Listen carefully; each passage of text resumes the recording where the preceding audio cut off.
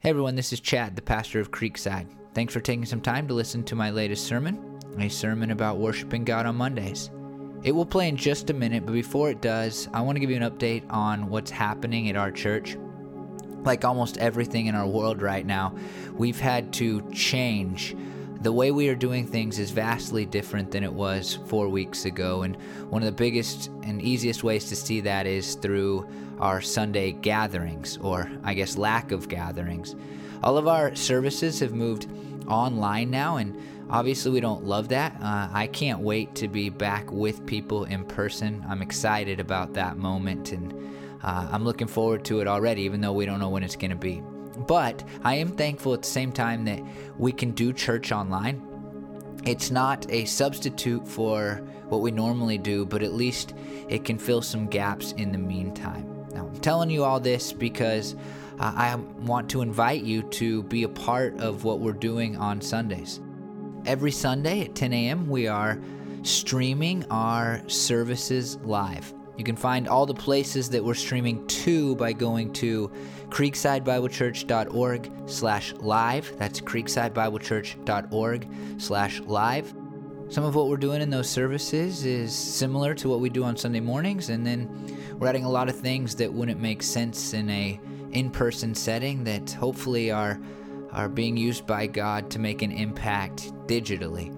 I've heard from a lot of people that our services are having a positive impact on their lives, especially as we go through these strange times that we're living through right now. And so I hope that you'll join us as we gather together online. Again, thanks for taking some time to listen to this sermon. I hope that it will help you to learn and live more fully for the glory of God. Hey, good morning, everybody. My name is Chad. I'm the pastor of Creekside. I want to thank you for tuning in. I wish that we were together, but I am thankful that we can, kind of be together in this way. Welcome to my dining room. That makes it sound a lot bigger than it is, but welcome. I'm glad that you've decided to spend the morning with us here online. I just want to begin by saying that there are times in my life, and I'm sure in your life, but I'll speak for myself. There are times in my life when it is more difficult to engage God and to worship God. To be honest with you, I'm finding that to be true right now in the situation that we are facing. Being in this quarantine has made it difficult, or at least I've allowed it to make it difficult for me to engage God and worship God in the ways that I normally do. We just know, I think, that there are times in life, if we're God-worshiping, God-fearing people, there are times in life when it is easy to worship God, and there are times in life when it is difficult to worship God. I think this is really clearly and easily seen just in kind of our weekly rhythms. On Sunday, when we gather together for church, it's easier to worship God, to engage God in His Word and through prayer and all the ways that we do, than it is on Monday. It's no secret to me. I know that sometimes you'll leave a sermon and a service excited to live differently for God, to do better, to maybe spend more time with Him, maybe to change some patterns or behaviors in your life. Excuse me.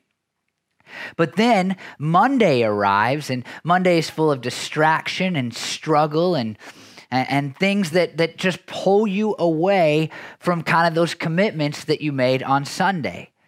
It's similar to the fact that when you bow your head to pray on a Monday, it just doesn't feel the same as on Sunday when we're gathered together and we're all, focused on worshiping God together. And here's what I kind of think. I don't know if this is true for you, but it sure feels true for me. I think we're living right now in a world full of Mondays. I mean, just the fact that we're online together this morning, but not together, is indicative of the fact that we're living in a world full of Mondays. A world that is, I think, making it in some ways more difficult to engage and worship God the way that we want to if we are Christians. I mean, just think about this. Every Sunday you come and you gather with us if you're part of our church or if you're part of a different church. And after you've gathered, it's filling, right? You feel a sense of fullness in your soul. And when you leave there, it's like food in order to have the energy you need to serve God for the rest of the week. But we can't do that, at least not in the normal way. I think about people who only come to church on Easter every year, and they kind of rely on that. And I think it's a dangerous thing to do, but they rely on that as kind of the spiritual sustenance for the year. And now they won't be able to do that. And so I'm convinced that in some ways we are living in a constant state of Monday. And it's difficult right now, maybe for you, at least for me, to engage God in the way that we normally do. And this morning we're going to look at a story that I really think helps us to understand how we can do a better job of engaging and worshiping God on Mondays and Tuesdays and Wednesdays and Thursdays and Fridays and Saturdays.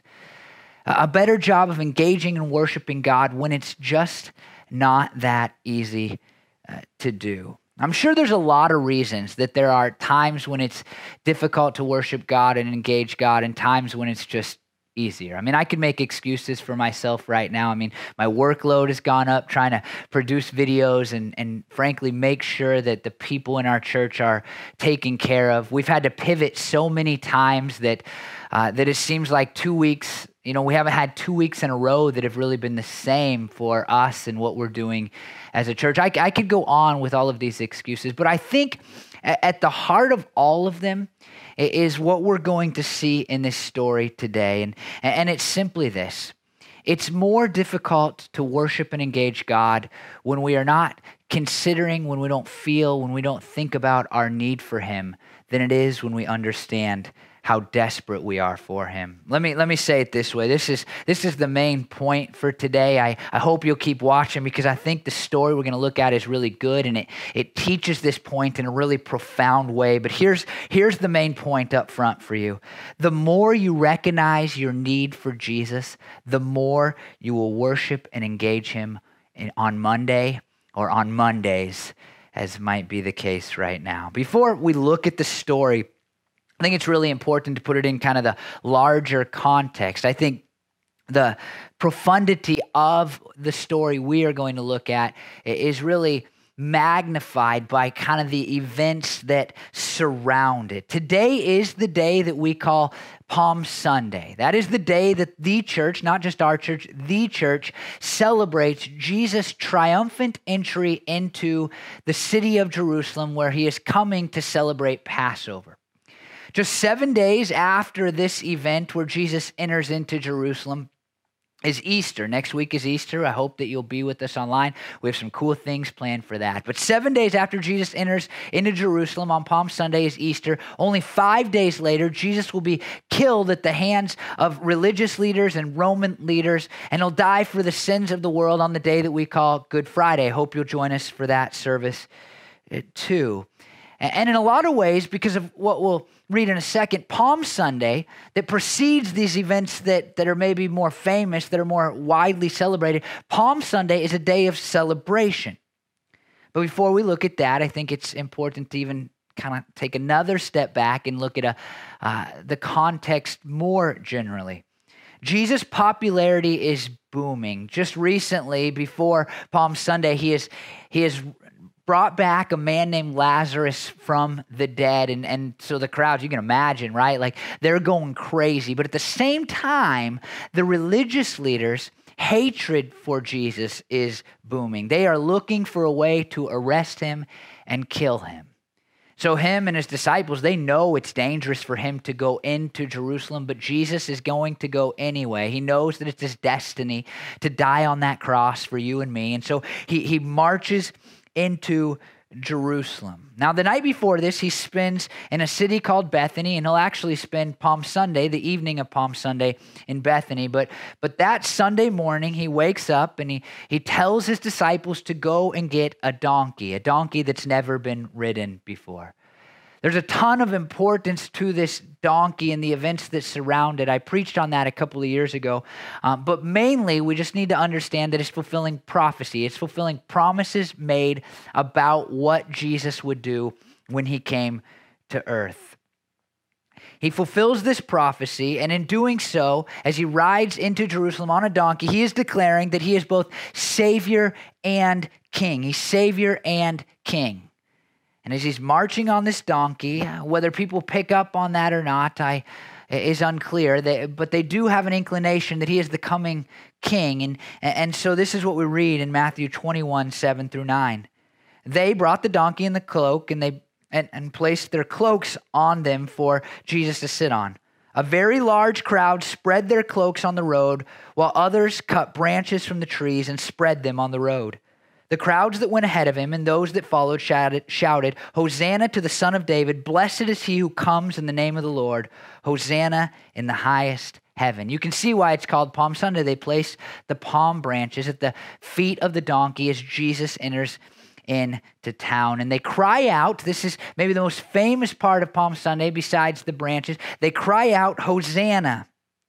This is a word of praise that basically means salvation has come. It's a word that shifted meanings through the years. It was a cry for salvation, but over time, it was just a cry to God, recognizing that he had brought salvation. And so the people are in some ways declaring Jesus as the king who has come to set things right for him. The king who has come in the line of David in order to be the Messiah.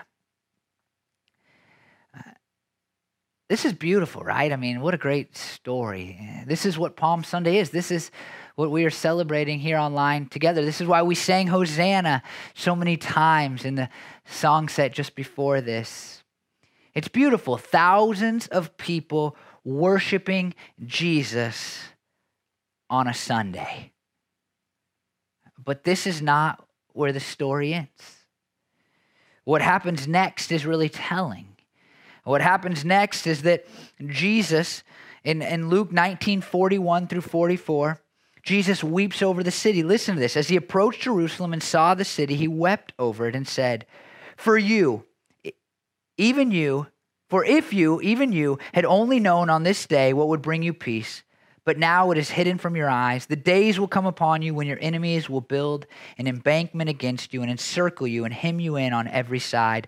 They will dash you to the ground and the children within your walls. They will not leave one stone on another because you did not recognize the time of God's coming to you.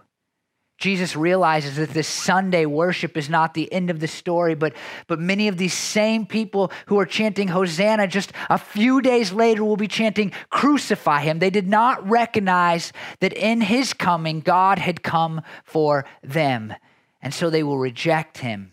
And what will happen to the city of Jerusalem is sad. It will happen just a few decades later. They will be pummeled, just as Jesus predicts here in this passage of Scripture. And so Jesus hears the Sunday worship, but on Sunday evening, after the crowds have dissipated, Jesus weeps over the city, recognizing that they have not really and truly recognized him for all that he is.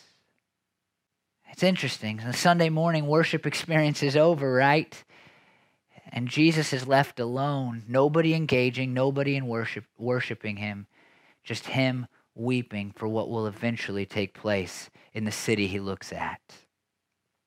So that night, Jesus goes back to Bethany, not home. He goes back to Bethany. He spends the night. The next day, he wakes up and he heads back into Jerusalem. And this is the story that I want to look at this morning because it's so telling. It's so helpful in understanding the thing that will compel us to continue to worship and engage Jesus when it's hard. It's the thing. It will show us the thing that will help us to worship and engage Jesus on Mondays, just like we do on Sundays. Listen to this. Matthew 21:12 through 13. Jesus entered the temple courts and drove out all who were buying and selling there. He overturned the tables of the money changers and the benches of those selling doves. It is written, he said to them, "My house will be called a house of prayer, but you are making it a den of robbers." This is a famous story, and it's a story that I just want to look at briefly because it is still kind of set up for really what I want to see today. But notice this. This is a symbolic act of judgment. It's not a cleansing, as it is sometimes called. Jesus will not really cleanse anybody or anything until he dies on the Friday. But here on Monday, he is really saying, look, you people, even you religious people in the temple, you deserve punishment. This is a statement of judgment. The Life Application Commentary says both the money changers and those buying and selling are making this simply a commercial operation, and the temptation for abuse is real. Since surplus tax was consigned to the temple fund, temple commerce was at times notorious for exploiting the disadvantaged. Do you see what's happening here? The people coming from all over the Roman world are coming to Passover, and at Passover they're going to pay a temple tax and they're going to make a bunch of sacrifices. And so there's people set up to buy and sell and to exchange money. And these people were notorious for ripping off especially the disenfranchised, the poor, the broke, the hurting, the needy that were coming to Jerusalem to worship God. Now, there's another piece here that's really important. This is taking place in the court of the Gentiles. The way the temple worked is you could get closer to the center of the temple based on certain criteria, whether you're a woman or a man, and even bigger, whether you're a Jew or a Gentile. And so the Gentiles had a court that was further away from God than the Jewish people could get. It was meant to be a place where the world, whether you were Jewish or not, could come and worship and engage God. Interesting, right? Considering what we're talking about this morning. And Jesus is in part frustrated because they've set up these tables and these money-changing stations in the court of the Gentiles, and has taken it from being a place of prayer and worship to a place of commerce. That's a really crazy idea. It is hurting the Gentiles' ability to worship God. Jesus says in the book of Mark, when he tells this story, that it was supposed to be, this place was supposed to be a place of prayer for all nations.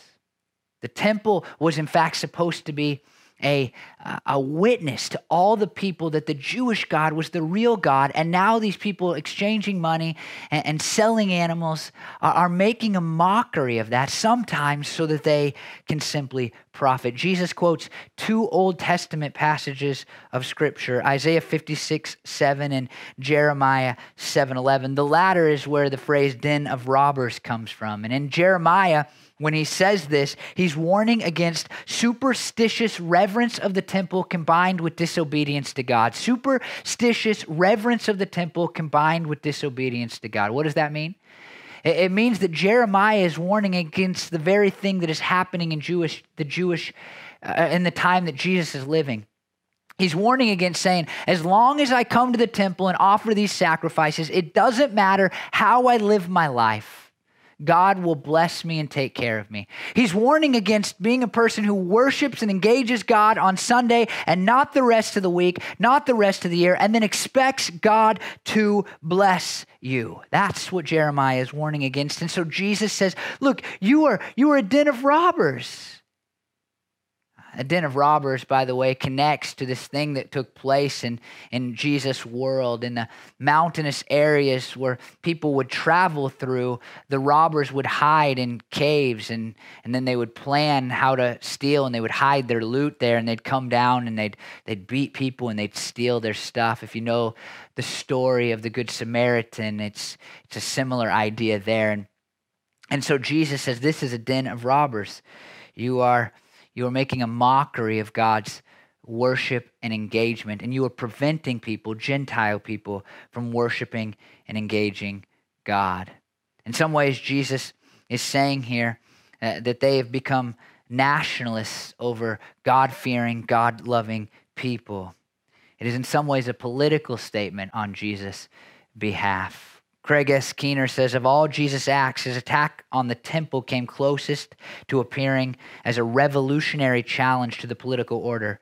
But this action was a prophetic declaration rather than the challenge of a zealot leader seeking a following. Jesus isn't trying to take over politically in this statement. He's making a political statement to say, look, what's happening here is wrong. This should not be taking place. People should not be blocked from worshiping and engaging God. And that's exactly what you are doing. And so he flips over these tables, right? Like don't lose that. Don't miss that. He flips over these tables. Man, what a commotion that must have caused. We don't know about how people responded. People yelled at him. People were mad. We don't know all of those things, but it would be interesting to know. But what a commotion he causes flipping over those tables and basically saying, look, what you're doing here is just superstitious kind of temple stuff versus truly engaging and worshiping God, and it's preventing others from truly engaging and worshiping God. Now, this next part is so telling because the crowds are gone. He's apparently left kind of the religious kind of, happenings that are taking place for Passover. And then we kind of seemingly encounter Jesus alone somewhere in the temple. Like nobody seems to be paying attention to him except for 3 groups of people. And this is where we're going to find the answer to how we continue to worship and engage God on Mondays. Listen, verses 14 through 16. The blind and the lame came to him at the temple, and he healed them. But when the chief priests and the teachers of the law saw the wonderful things he did and the children shouting in the temple courts, Hosanna to the Son of David, they were indignant. Do you hear what these children are saying? They asked him. Yes, replied Jesus. Have you never read from the lips of children and infants, you, Lord, have called forth your praise? The crowds are gone. Seems like the action of the day is done. And there's 3 people who continue to engage Jesus. 3 types of people who continue to engage Jesus. The blind, the lame, and the children. This is really important. Listen to this. The blind and the lame were 2 groups of people who had restricted access to the temple activities. The deaf and the mute also were groups of people who could not have full access to God the way that everybody else could.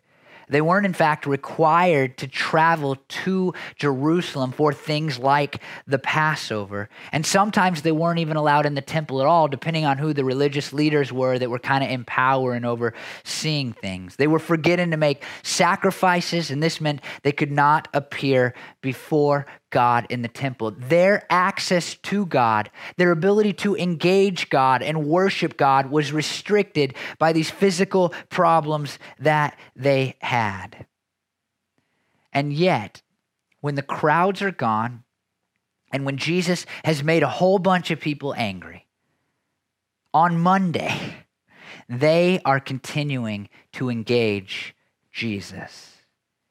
Interestingly, Jesus quotes from Psalm 8:2. You can read that later, but I would point to this. Have you not read? This is a reminder of the theological ignorance of the religious leaders, something that is a very common theme in the book of Matthew. And it also invites these religious leaders who are mad about what the children are saying to join in the course of the children. But here's the thing that you need to notice. Being blind and lame are symbolic in Scripture of spiritual struggles. They are physical examples of things that take place in us spiritually. You only have to think of the amazing song called Amazing Grace. I once was blind, but now I see. It's a spiritual metaphor. I was blind. I was walking in darkness. I didn't know which way to go. I didn't know what I was doing. I didn't know how to worship God, but now I see. And it seems here that these people become representatives of all of us. The Life Application Commentary again says, as Jesus heals the blind and the lame, he shows his authority to create purity in all.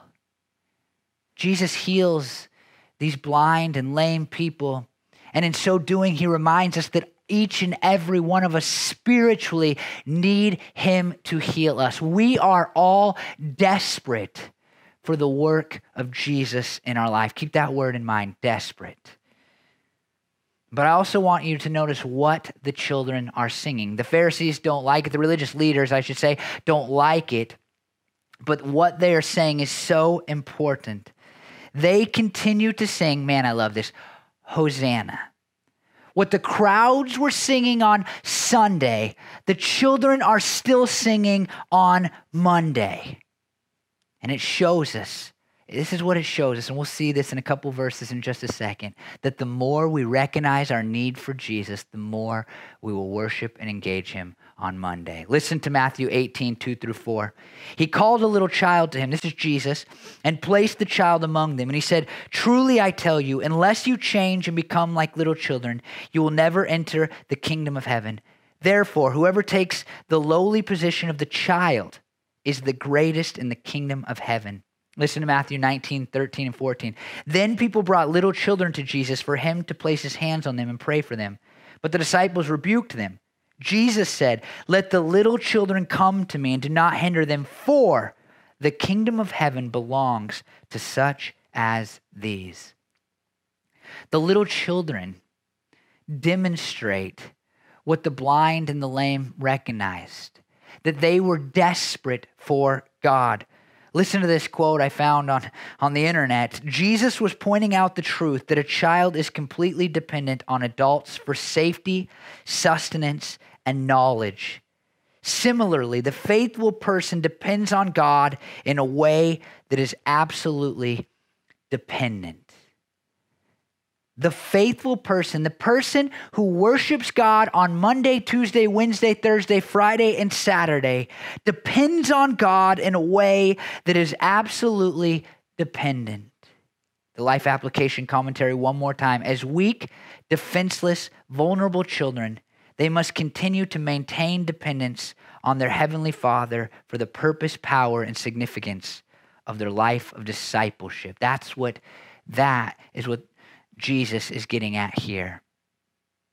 I think about this idea of children and their recognition of need, their desperation to be taken care of. And you see it so clearly in babies, right? Like babies cannot survive with their parents not taking care of them. And that's true for kids my age, 4 and a 2-year-old. I could not just leave them and say good luck, and, stay at home and I'll be back in a couple hours. That would be terrible. It would be a death sentence for them, maybe. And so we see it in kids so clearly that they are desperate for God. But what makes them a great example is that they recognize their vulnerability and they recognize their need for specifically their parents. And this is what Jesus is getting at. This is what I think we are supposed to learn this morning from this passage of Scripture. We must become like little children and recognize our incredible dependence on God if we are going to worship him when the crowds are gone and people are angry and it just doesn't make sense. If we are going to worship and engage God on Mondays, we must recognize our need for him. I think of a couple of stories. First, from my own life, I was at my grandpa's softball game when I was a kid, and my grandpa was out playing softball, and you know that I love softball if you're part of our church, but I apparently wasn't interested then, and so I went over to play on the playground, as kids will do. I was 6 years old. And I was up on the monkey bars back when the monkey bars were 100 feet in the air. Maybe that's just because I was a kid, but really high monkey bars. And I lost my grip and I fell and I landed on my left side and I broke my arm 3 different places, really bad break. And, I just started crying and yelling, I want my dad. I want my dad. I knew that I was broken and I was hurting and I was desperate for my dad. I also think about my son and swimming and sorry, making a noise here, and swimming, right? And this works for him now. He got his little arm things in here. Do you remember the floaties when we were kids? Oh man, those things just hurt and barely stayed on. But this floaty works for him now. But just about a year and a half ago, maybe, even when he had these floaties on, if he was in a pool and we weren't paying attention to him, that never happened. But if we wouldn't have paid attention to him, he could still flip over and fall into the water face down and not be able to flip himself back over. He looked like a turtle on a shell or whatever, in a shell flipped over or whatever. And yet, despite even a floaty not being able to really protect my son in a pool, if I say to my son, jump in, he just jumps in. I think these two stories, softball and a broken arm calling out for dad, and my son being willing to jump into a pool without hesitation, demonstrate something that is at the heart of these young kids chanting Hosanna, singing Hosanna to Jesus, even when the crowds are gone. It's at the heart of the blind and the lame coming to Jesus when nobody else is coming to Jesus anymore.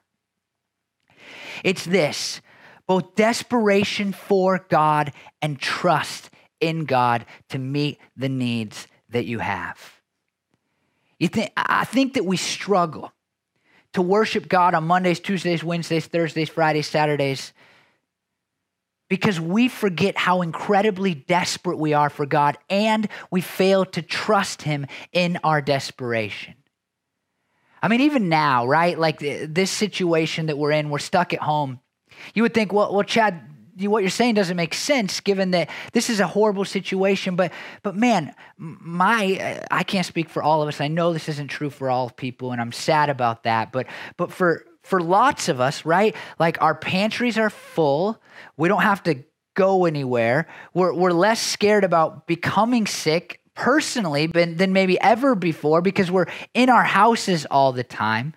We live here in Wilsonville. If you're here in Wilsonville, I know we're online, so maybe you live somewhere that's not as affluent as Wilsonville, but we're here in Wilsonville in a fairly affluent community where people are willing to help and take care of us. And I think that even in the midst of this tragedy that's taking place all around us, that we have forgotten how incredibly desperate we are for God. And connected to that, we trust ourselves. We say, well, I bought food and I'll come up with a better plan. I can tell you that that's what's happening in my life right now. I'm here, I'm warm, I'm fed. Things are fine for us as a family. And at the same time, I'm looking at all the things that need to happen. And I, Chad, am trying to put together the best possible plan for Easter, for taking care of the people in our church as they lose their jobs, for making sure that my family is safe, and all of these things. It's all, I'm making it all about me and what I can accomplish. And so I work more and I think more and I process more, but I don't pray more. As Americans living in modern times, I think it's really hard to worship and engage God because we fail to recognize our need for him, and we place our trust in ourselves far more than we place our trust in God. There's this thing that happens kind of nationally during tragedies. I remember after September 11th, the Twin Towers were bombed. And it was like the whole world turned to God. It's like everybody started to engage and worship God, at least in our country. I think the reason for that was we were all scared. We all recognized how desperate we were for God, and we could no longer trust ourselves or the systems around us because it seemed like all of the things that we trusted were shattered with the steel of the Twin Tower buildings. Right now, I don't know that we feel that, but I hope that as we think about all of the loss of life and all of the unknowns, all of the scary things that we're currently dealing with, that it would compel us to recognize our deep and utter desperation for God. I mean, man, we don't even know how to solve a virus problem. We need God. And then it would compel you and I to trust him and to remember that we really are not trustworthy when it comes to our own lives and even more our own souls. The blind, the lame, the kids, they all recognized their desperation for Jesus, and they trusted him because they had nobody else and no other thing to trust. You and I need to follow suit and do the same. Now, there's a spiritual component to this, right? Because sometimes we don't have major needs. Sometimes we're not facing pandemics. Sometimes life is easy. But we must always remember that spiritually speaking, we are completely desperate for God's work in our life. We are completely desperate for his movement in us. Listen, if you're not a Christian, then you have a sin problem. You have rejected God, and there is no forgiveness for that. You have done things that you know are wrong, that are evil, that are sinful, and there is no way that you can be forgiven on your own accord.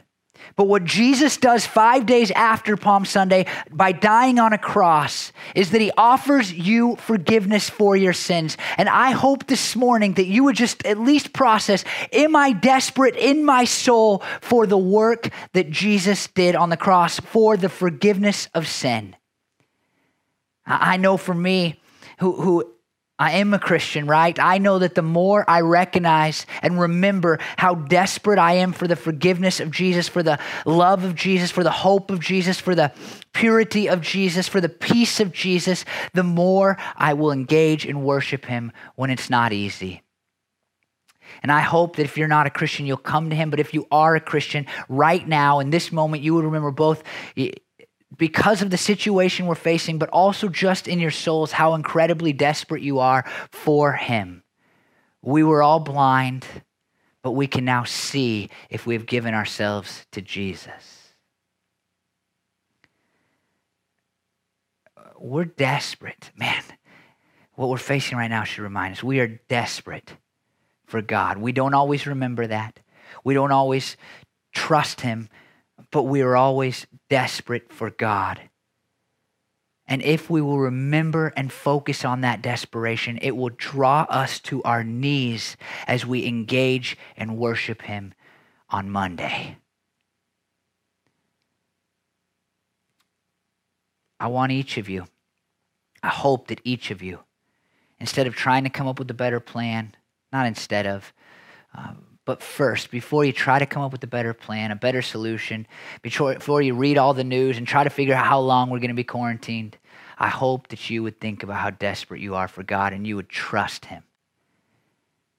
And as you do, I trust that you will engage and worship him more fully.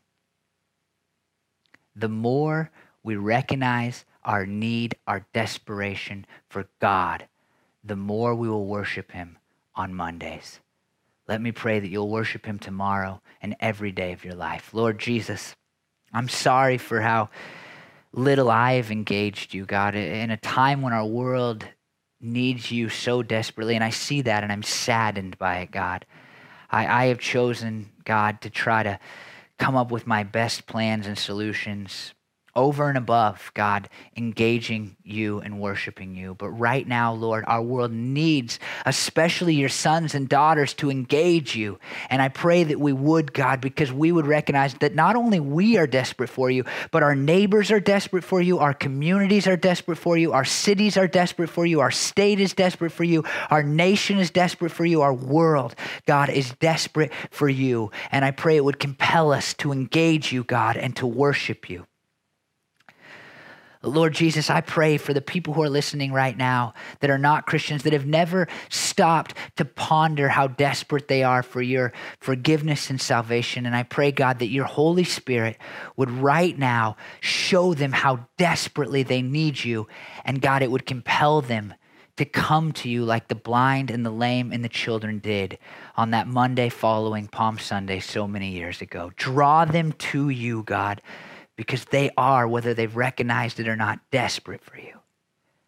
God, let us be people. Let us be a church. Let us be a nation. Let us be a world that worships you, God, even on Monday. I pray these things in Jesus' holy, wonderful name. Amen. Hey, I want to again thank you for listening to my sermon. And here's what I'm going to ask you to do. We haven't been doing this, but I do this when we meet together. If you've been impacted, I want you to do me a favor. I want you to fill out a response card for us. Obviously, they're not in the blue bins. Oh, we don't have blue bins anymore. The silvery bins underneath your chairs. But there is one online. You can go to creekside.me/respond, creekside.me/respond. Go to creekside.me/respond and fill out one of those response cards. I really miss reading about how God has impacted your life through me. And so if you've given your life to Jesus today, if you're going to do better at worshiping on Monday than Sunday, if you've remembered that you are desperate for God because of God using my sermon this morning, go to creekside.me/respond and fill out one of those cards. If you do, I'll pray for you. I'll reach out to you. I'll be there for you. I'll try to help you in any way that I can. And also,